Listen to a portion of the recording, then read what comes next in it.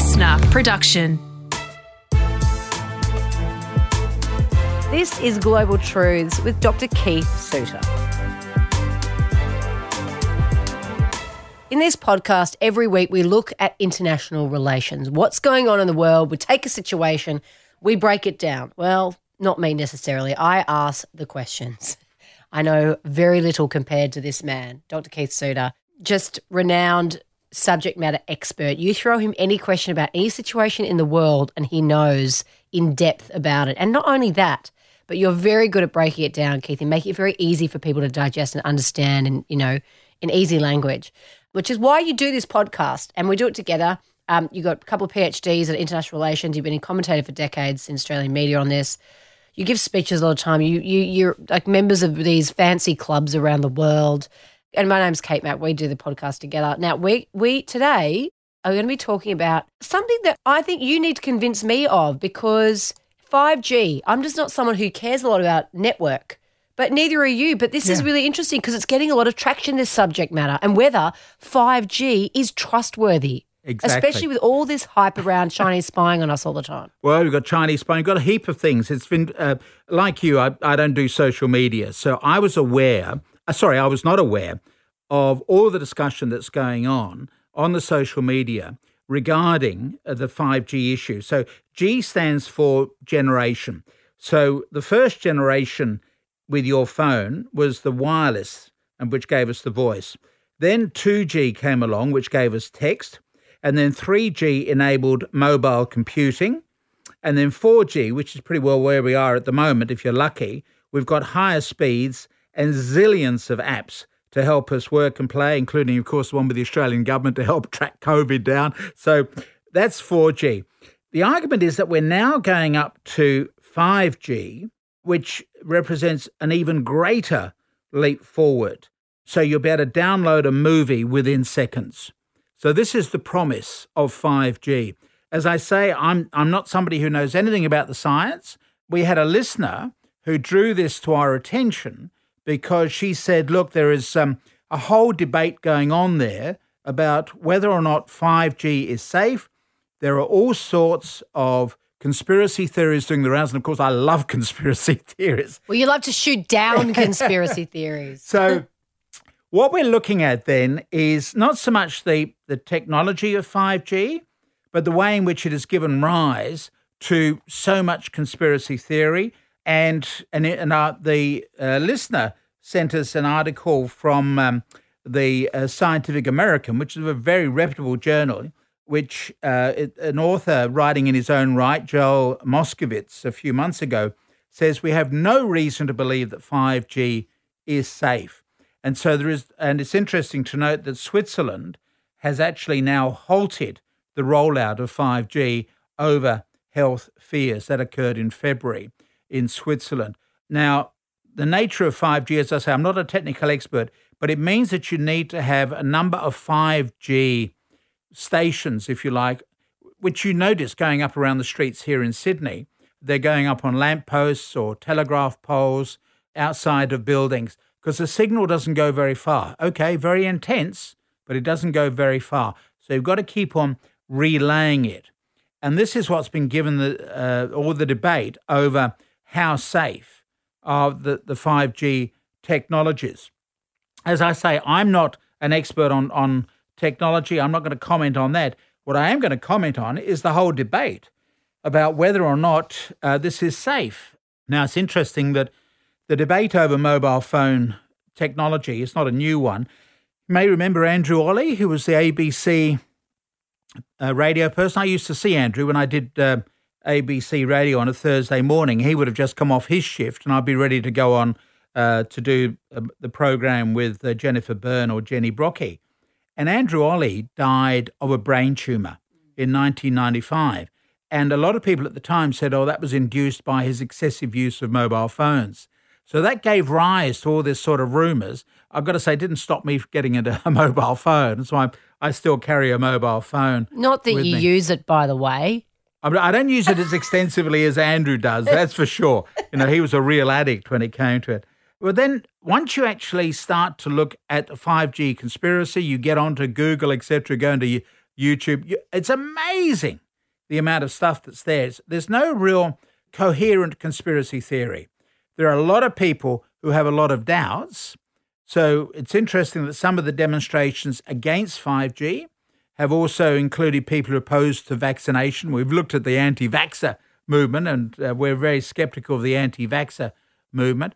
But it does represent a new era because of the social media. You know, we can have a major debate going on, and you and I, as dinosaurs, are unaware of all that's going on amongst the youngsters and others on social media. And so in the old days, when people had doubts about certain issues, they could only simply write to a local newspaper, their MP. They might get a bit of coverage on the radio, but probably not, because radio had very clear indications about whom they would put to air. Whereas now, everybody runs their own radio station, if you think about it, through social media. Everybody is a broadcaster. Everyone's putting their messages out there to be heard. Yeah.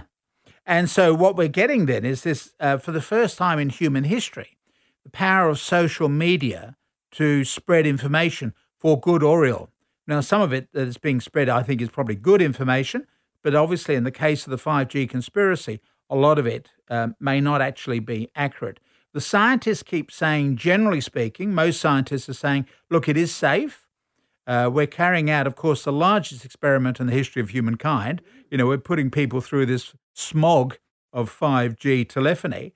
But at the moment, there's little evidence that it's actually going to be harming us. There is an increase in cancer, but it may be because people are living longer. You can't blame radio waves on that. So for me, what is fascinating is simply the power of social media to whip up these storms, and for dinosaurs like myself who are not on social media to be totally unaware of this storm that's going on out of the public eye, because I rely on the mainstream media and I look at YouTube, etc. And the stations that I obviously follow here and in Germany with Deutsche Welle, etc., are not ones that are covering this debate very well. So how widely used is 5G, Keith? Well, it's being rolled out. So we've got quite a few years to go before it's fully across Australia.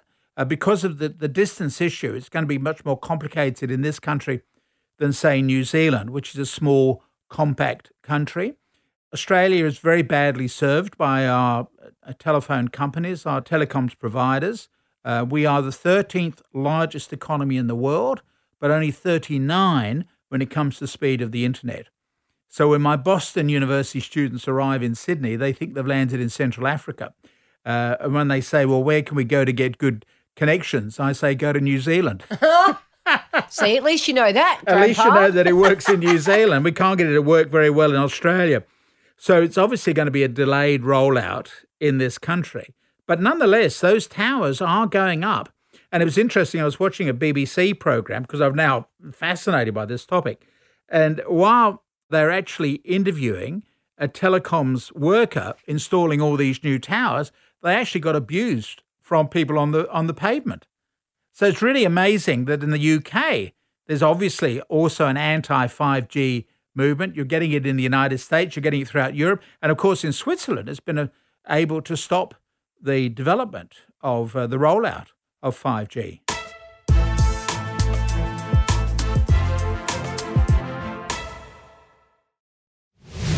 You're listening to Global Truth with Dr. Keith Suter talking about 5G and whether it is actually safe or not. There are a lot of online articles about this. There is a lot of talk on social media about this. It is really high on the agenda of a lot of young people particularly because they're all over this issue. Not so much you and I. We've had to be versed in it. But it is relevant because 5G, as you said, is being rolled out around the world. Do we have any examples, Keith, of where it is up and running at the moment? Well, it's slowly coming into force in a number of countries, and certainly those who have it swear by it because it is so good. I'm not sure of any country that's got it completely rolled out, but it's certainly on that way. And of course, South Korea is a leader in this area, and of course, China. China is now increasingly the world leader in information technology. They lead now the United States in terms of the patents being taken out each year on their intellectual property. Now, of course, as soon as you mention China information technology, you end up with all the issues about facial recognition technology, social control of individuals, and that again adds to the conspiracy theory. Remember, there's no coherent central conspiracy theory. you've got a number of people who are expressing concerns. I might just say in the UK, at least 1,000 5G towers, at least 100 5G towers have been set on fire. So people set them on fire and then film the towers going up in flames. Liverpool has recently secured its first conviction for arson. So it shows the depth of feeling. That's amazing. And it's not even on our radar. It wasn't even on our radar, Keith. No. So I'm very grateful to our listener for saying, pay attention to all this. And as I say, the medical profession say there is no evidence that 5G does damage the cells within humans or animals, I guess. But as I say, there is this conspiracy about it being rolled out. And of course, there is also a social impact. There is a phrase that when information becomes abundant, remember you can download an entire movie in seconds. When information becomes abundant, so attention becomes a scarce commodity. So we're now living in what's called the attention economy. So the attention economy means that you're spending all your time trying to get people to pay attention to you rather than something else. So we are just overwhelmed with the amount of information that's coming to us. And 5G will enable even more information to come towards us. We will be in sensory overload. I already noticed that with my own students who have different brains from me, right? So I read long books. I'm now dealing with a generation of students who are click and flick.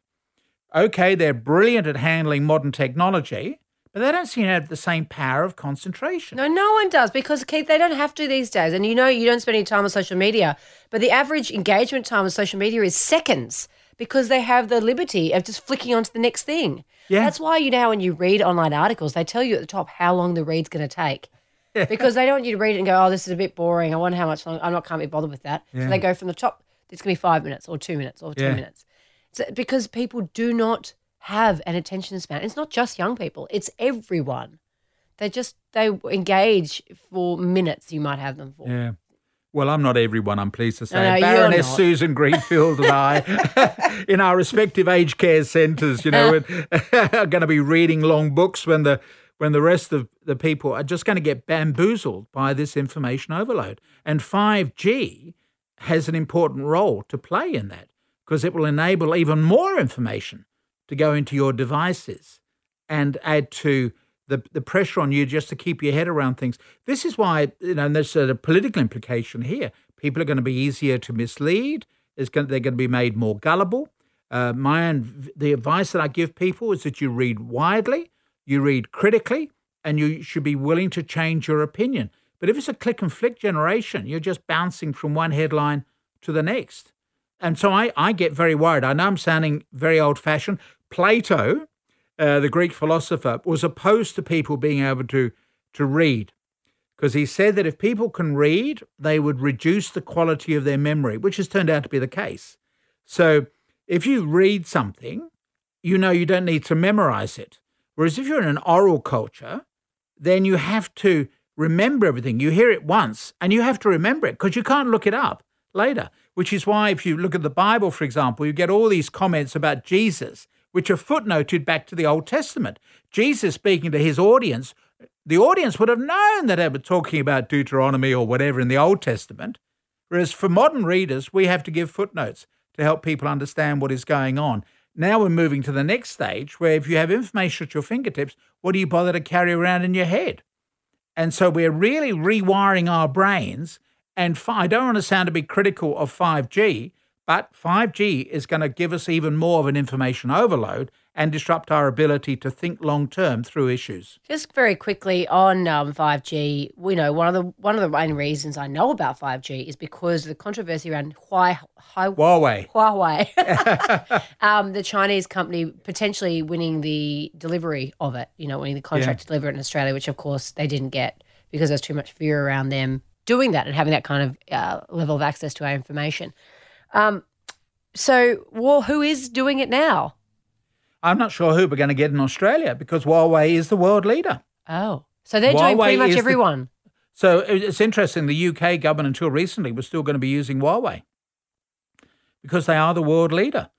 The Chinese, to their credit, have gone on this binge for just learning more and more about information technology.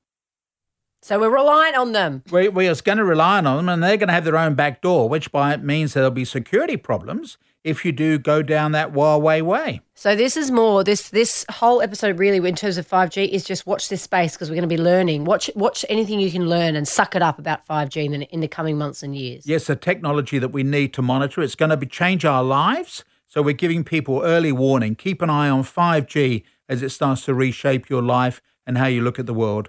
Dr. Keith, you don't freak us out at all with these sorts of episodes, do you? No. As always, informative and enlightening. Thanks very much.